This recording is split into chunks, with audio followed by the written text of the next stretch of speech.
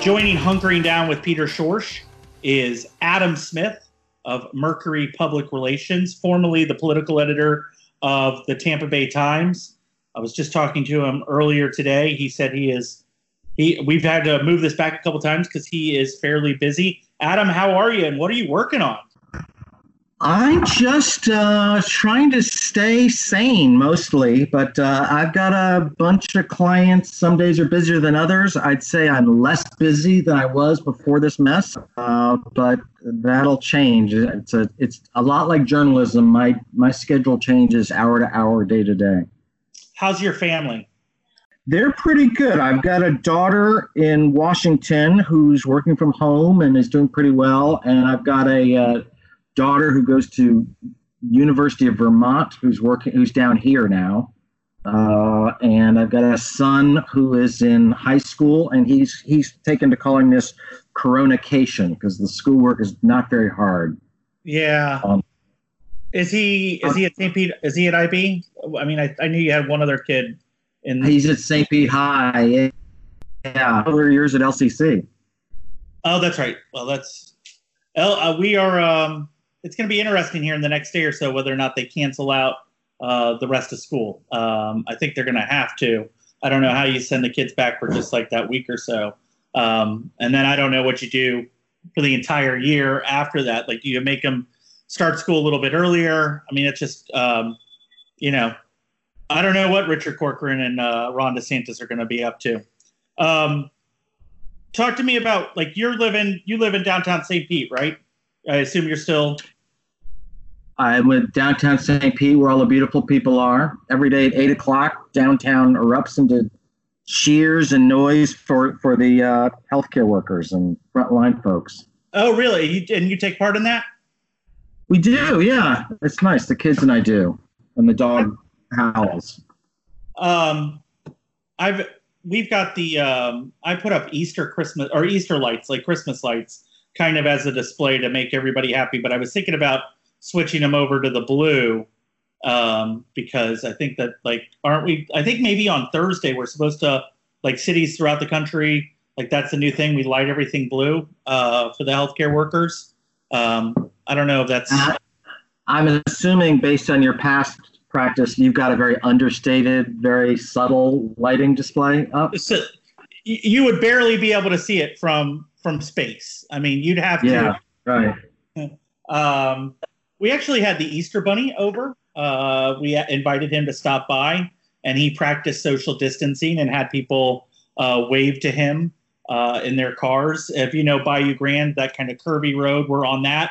And so this last weekend we had people, drive by and get to see the Easter Bunny. And the week before that, we did a couple of Disney princesses, and they were in the driveway again practicing social distancing, and they got to wave to people as they drove by. So we're all trying to find ways. Before I ask you the questions I ask everybody else, you got to give me some journalism takes right now. It's tough out there. What is the way through for the journalism industry? What does it possibly look like in 6 months or a year? What can be done, in your humble opinion, while they take on water right now? Yeah, boy, if I knew the answer, we'd be in a lot better shape. I think there's obviously great journalism going on all over the country and all over Florida. And I think we're in a situation that is really borderline extinct. And we're going to be seeing some significant outlets, I would imagine, go under if things keep up. We're seeing a lot of outlets. I just read the LA Times is talking about revenue down 50%. That you can't hang on. It was already tough. They can't hang on very long if that continues for months. I really don't know what the answer is, other than maybe Google and Facebook realizing that the content that people search for is produced by these journalists, and that you need infusions of billions of dollars. What do you think about Vern Buchanan had a proposal today that said that we should have a kind of a bailout for local journalism. What do you think about that? But I think, that would have been 2 years ago. I would have said he is smoking something, and most journalists would have said that. I think now it's an essential business, and it raises all kinds of ethical and conflict of interest questions. But I think it's a very, very valid suggestion. All right, so let me ask a couple of the questions that we ask everybody here. When did coronavirus get real for you? Was there something that you read or saw that, wait a second, this is going to be a 9/11 or greater or worse, I should say, level event? Was there something, when did you see that? It was right around early March, because I was right around my birthday on March 9th, truly, because somehow or other that was a level. And I remember for several weeks, my sister-in-law up in Westchester County in New York were sending me what I thought were these insane emails about maybe my mother, who's a snowbird down in St. Petersburg, should stay down longer and before coming back up north, and they're going to be running out of toilet paper. And I was openly laughing at her about it. And then I think I can't remember the single moment, but I'm one of those guys that when something like this happens, like I read obsessively. Yeah. And I don't more knowledge and more curiosity is not necessarily a good thing in situations like this, because it just freaks you out. What do you read? What are you reading now beyond the obvious kind of basics of the New York Times and so forth? Anything that you'd like? I've been trying to tell people, not that it's a basic, but I thought the Atlantic's coverage of this has been superb. That's literally exactly what I was going to say. I think the Atlantic has become a phenomenal magazine. I mean, really, and even before this, it was getting better and better and something. But I think it's become something of a must-read. And you know what? I think that there was an article that went viral in the Atlantic, and I can't remember the name of the writer, that just talked about how the exponential growth of this. And I think that was one of those reading at 12:30 in the morning one night that really brought it home for me and made me start realizing this was a BFD and we've got to take it very seriously. But absolutely, I read the New York Times, I read the Wall Street Journal, I read the Washington Post, and certainly, and I read the Tampa Bay Times obsessively. And I'm reading everything, so it's hard to single out. But absolutely, the Atlantic would be the one that's outside the sort of most likely named outlet. The Tampa Bay Times has done, I think it's done a good job. Again, I'm watching the 5th season of The Wire right now just because I wanted to start there. I think there's a podcast starting up that's going to do a week-by-week episode on Bill Simmons's podcast network. So I wanted to go through and watch The Wire again. But I started with the 5th season, which is about the decline of journalism. How does that work? I don't know how many times you've seen The Wire, but does that work okay to just start with the 5th season? No, not really. There's just too many characters, because there's so many great payoffs and callbacks in the 5th season. You really want to have seen, at least from the 3rd season on. The 2nd and 4th are definitely standalone, but I think when you get to the 5th season and they will have people, there's a character named Cuddy who was the boxing instructor. He shows up for 10 minutes and it's like, oh, what a payoff. It's kind of like fan servicing in Avengers in a way. But it is the 5th season got kind of knocked around for being, there's this serial killer storyline, kind of as ridiculous, but it's a lot. It stood the test of time, especially the journalism stuff. It seemed a little cheesy 10 years ago. Like, I remember one of the actors said, "If it bleeds, it leads," and I'm like, does that really get said in a newsroom? I mean, I think everybody knows that already. I felt like it was very like some exposition or something like that, and so. And the answer is no, it doesn't really get said in a newsroom, I don't think. But yeah, I'm interested because I'm sort of out of binging material, and so maybe I will go back to The Wire. It's just a lot of, what is it, 7 seasons? It's 5. It's 5. Okay. I guess it's like I can see the bureaucratic editors as they're like, making the chops on the the police guy with the police reporter with all the knowledge. I'm just imagining that conversation having to take place in all these places, and having not worked in a newsroom but following journalism, I need the visual, and it's just like, God, is this what these guys are going through right now?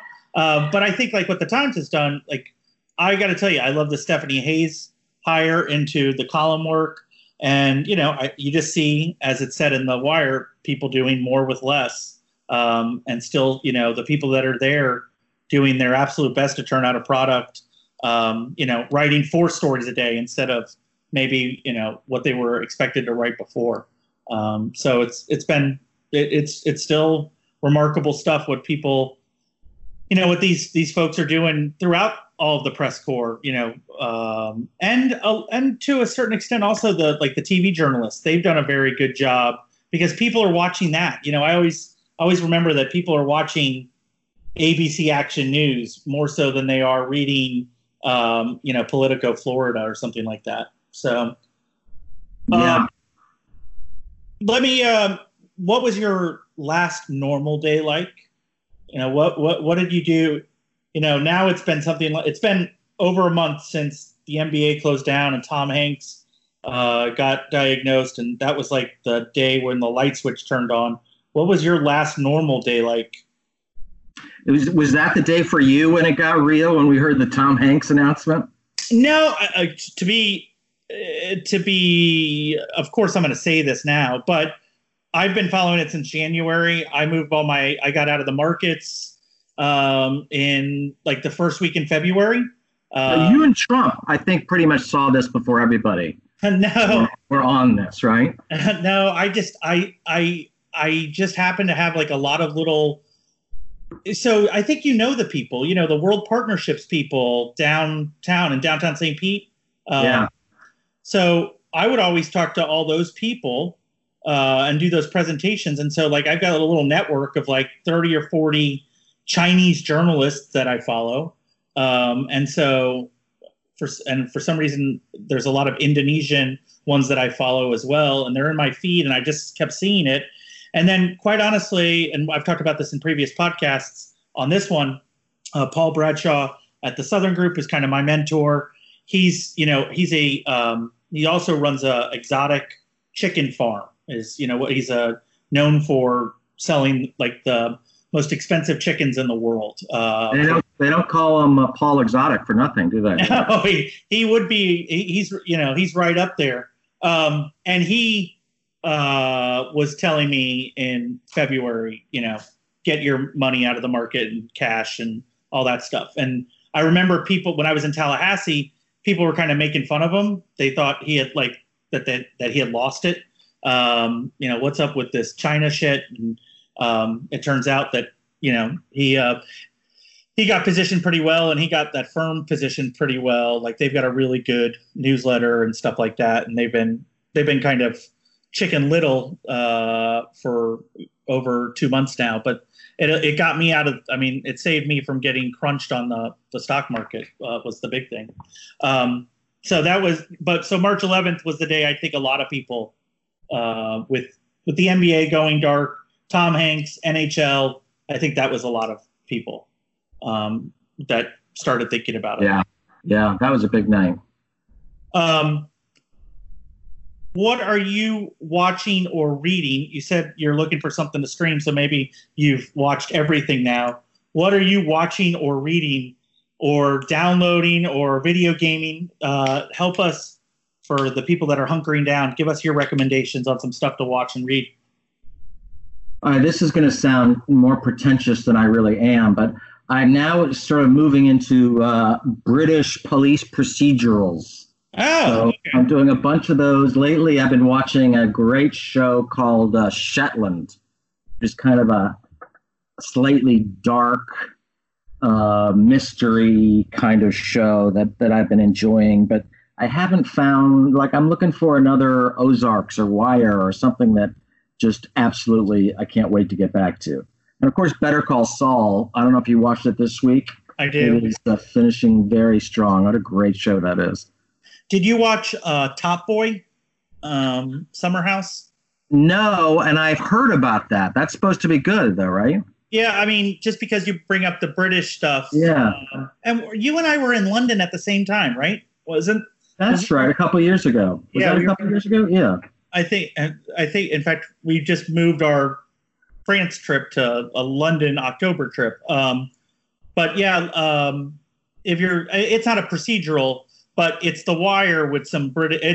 It's got that wiry feel of the Dickensian look at the top of society and bottom of society. That was pretty good. And then there's a show out called I think it's also Asian and London are the two, or Tokyo and London, and I think it's called I wouldn't know how to pronounce it, but it's like Haji and Girji, and it's like shame and pride, and it's a police story that spans two continents. Pretty good. Right now, my mother is trying to get me hooked onto something called a French series which really does sound pompous. I also like trashy TV too, but it's called A French Village, or whatever it is in French, un petit village or something, about a little village in France that's under siege by the Nazis in World War II, and it's quite good. It's basically like Dynasty with subtitles. What's the trashy show? What's a trashy show you watch? Everybody can say The Wire and Mad Men, and what's a good potato chip show that you'd like to watch? My daughter and I are big fans of Kitchen Nightmares. What is Gordon Ramsay? Is it Restaurant Nightmares? What is that one? There's a whole bunch of those. Restaurant Nightmares. I think Kitchen Nightmare was the one on Fox. I think the BBC one was Restaurant Nightmares, right? Well, we watched Restaurant Nightmares, but it was the American one, and that was a biggie for us. What else? You name it. We watched a lot of Survivor. I enjoy my trashy TV. Are you? Would you be better served if you were living in London? Is that like it seems like you've got an affinity for that culture. Would you ever consider, if we have to ever leave Gilead here, is that where you'd post up at? You could do worse, but you and I live in the best city in the world, so why would one want to leave this place? That's true.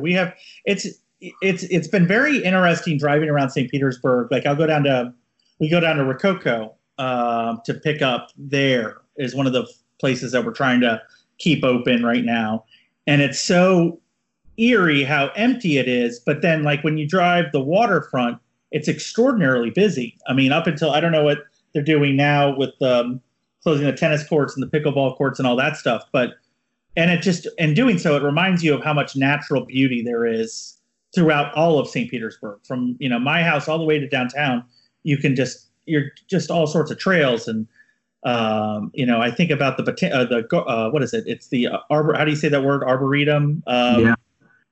I mean, just check that out. I mean, it's a beautiful city to live in, and even more so when you can get around it. What's your view on Pinellas opening their beaches, kind of, sort of? I think an interesting question about that is what is Bob Gualtieri thinking? Because I guess I find him to be one of the most confounding politicians, leaders I've ever met. I mean, I worked on his first campaign against Everett Rice, and he is extraordinarily intelligent. But I just think about how, you remember he was against teachers having guns in school. Then he does the Marjorie Stoneman Douglas task force, and then he's for it. And he has a very reasonable explanation for it. Michelle and I had him on the podcast, and he actually made Michelle cry, telling the stories about it. Then, you look at his thinking on the stand your ground stuff with Marquise, I forget his last name, with the Clearwater shooting, and how he just, he tosses and turns publicly over these stories. And then, just within the last 3 weeks, he goes from let's keep the beaches open to let's not open them back up. And he's kind of like the reverse of public opinion. And I find that angle to that story probably the most fascinating is like the Bob Gualtieri. I don't know what he is. He might be sheriff for 20 years, but I find the local politicians right now, whether it be Gualtieri, Jane Castor, Kreisman, kind of to a certain extent. I think that they're just fascinating. The Hillsborough County Commission. It's some fascinating politics that really doesn't hew to like traditional partisan labels at all. I mean, it's very interesting to cover it, to write it, to see how these people are working through it. Yeah, and I think it's not brain surgery, but certainly the people. Jane Castor is a friend, and I supported her, so it's take it with a grain of salt. But I think she's just her unwillingness to sort of take pot shots at Ron DeSantis or even Donald Trump just speaks very highly of her as a leader, and I think that's what people want. She's been a lot more conservative in terms of protecting constituents than some people, like the Tampa Bay Times editorial board, and some others wanted her to be. But I think she's knocking it out of the ballpark. Yeah, she's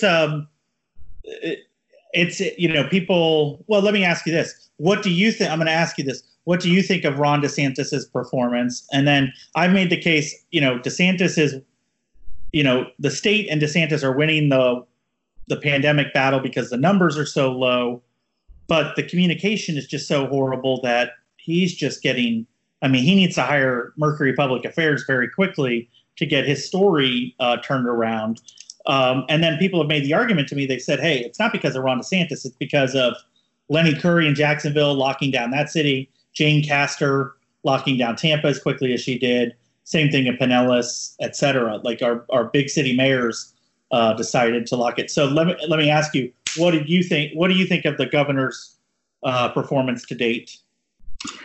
I'm a journalist, or former journalist, so I should like taking easy pot shots at people, but I really don't. In a situation like this, it's so hard. But that said, there have been so many unforced errors.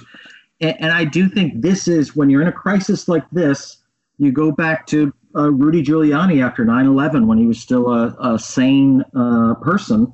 And he just was getting information out there. He was telling people what was happening, what he knew, what he didn't know, how serious it was. He wasn't raising expectations. He was just giving the facts, and as many facts as he possibly could. And that's why people found him so reassuring and such a strong leader. And I think that's what you've seen in Andrew Cuomo. It took him a little bit, but that's what you've seen in him. And that's absolutely what you're not seeing in Ron DeSantis. And these are things he could be doing very easily if he just was, he doesn't even seem to have a very high profile. It just seems to be sending mixed, sometimes confusing messages. This is a case where the press should not be in a position of having to sue or complain about misleading or basic information not being released. They should be letting people have as many facts as possible. That's how you keep people supportive and feeling more comfortable. I go back to a phenomenal piece. This is going a little long, but that's okay. And it reminds me that what a gifted writer you are, and what a kind of you're very good at capturing the sense of a politician. I go back to it over and over again, especially as I cajole and criticize DeSantis, but you're and I think it was yours and Alex Leary's profile of DeSantis. If I'm correct that it was you two, I think it's spot on about who he is. Kind of disinterested. Maybe I'll go do this today. Maybe I won't. The wearing the headphone. I think you had a scene about like he wore his AirPods through. Yeah. And I had heard from Carlos Curbelo, who had told me Carlos Curbelo told another source who told me that he got on a flight with him to Afghanistan for one of those, not junkets, whatever you call those. I'm sorry, I'm losing the right word. And that he had said something to the effect that he put on his headphones and he tuned out for 14 hours. And you're in the back of an airline or a C-130 with somebody and you're expecting to have some conversation. And he seems disinterested. He seems like he doesn't know Florida. Like, it seems like all the press conferences are Tallahassee, Miami, and the Villages. And Randy Schultz had a piece yesterday. What would have Adam Putnam or Gwen Graham had done? And I'm like, I wish they would have had some interest in what's going on in Hernando County or Vero Beach or Pahokee or all the places in Florida that are not just a TV station. I don't know. I get something that strikes me as very odd, and I've said this, but I've never said it. I've never really put this out there. Is if Michelle was pregnant right now and I was governor, she would have made me close down the entire state just to keep our baby healthy. Like, we would have been the most locked down state you would have ever seen. And that's what it's so surprising and shocking to me to see DeSantis traveling the state, really not enforcing social distancing. And you're just like, wait a second, he's got a newborn at home, like 3-week-old newborn. Just on a personal level, I'm extraordinarily surprised by that behavior. And so I'll just say, I just don't get it. I don't know where he's coming from at this point. That said, people are still, for now, pretty supportive of their leaders. We've seen Donald Trump and Ron DeSantis has got the lowest approval ratings by several measures of any governor in the country. But I think he's still generally above 50%, which is pretty good for Florida. How long that lasts, there's a lot of time for this to turn around, and there's some indication that maybe we're heading in the right direction now. But yeah, I don't even think you need to be a warm and fuzzy person to be doing this much better than he is. Rick Scott certainly handled these kind of crises very well. He's not exactly the most warm and fuzzy guy. Certainly Jeb Bush did. I think hopefully he's getting the message and he'll get to be better. It's not helpful when he does these news conferences and then he starts touting this, miracle medication. And it just seems like he's just a total lackey of Trump. And Lord knows, we hope that medication works. But right now, that's not what you want to hear when people are just trying to get basic facts. We can't even know which nursing homes have coronavirus patients in. Well, if you were, I'll close the podcast and say I'll put a link up to it on our site. You should go and read Adam and Alex's pretty telling performance profile of Ron DeSantis. I think he shifted somewhat over the first year, but it seems, in my opinion, he has reverted back to what Adam and Alex first reported, and certainly best reported back then. Adam, I appreciate you coming on. I hope you stay safe. Enjoy downtown St. Pete, and we'll talk to you again soon. Thanks, man. All right.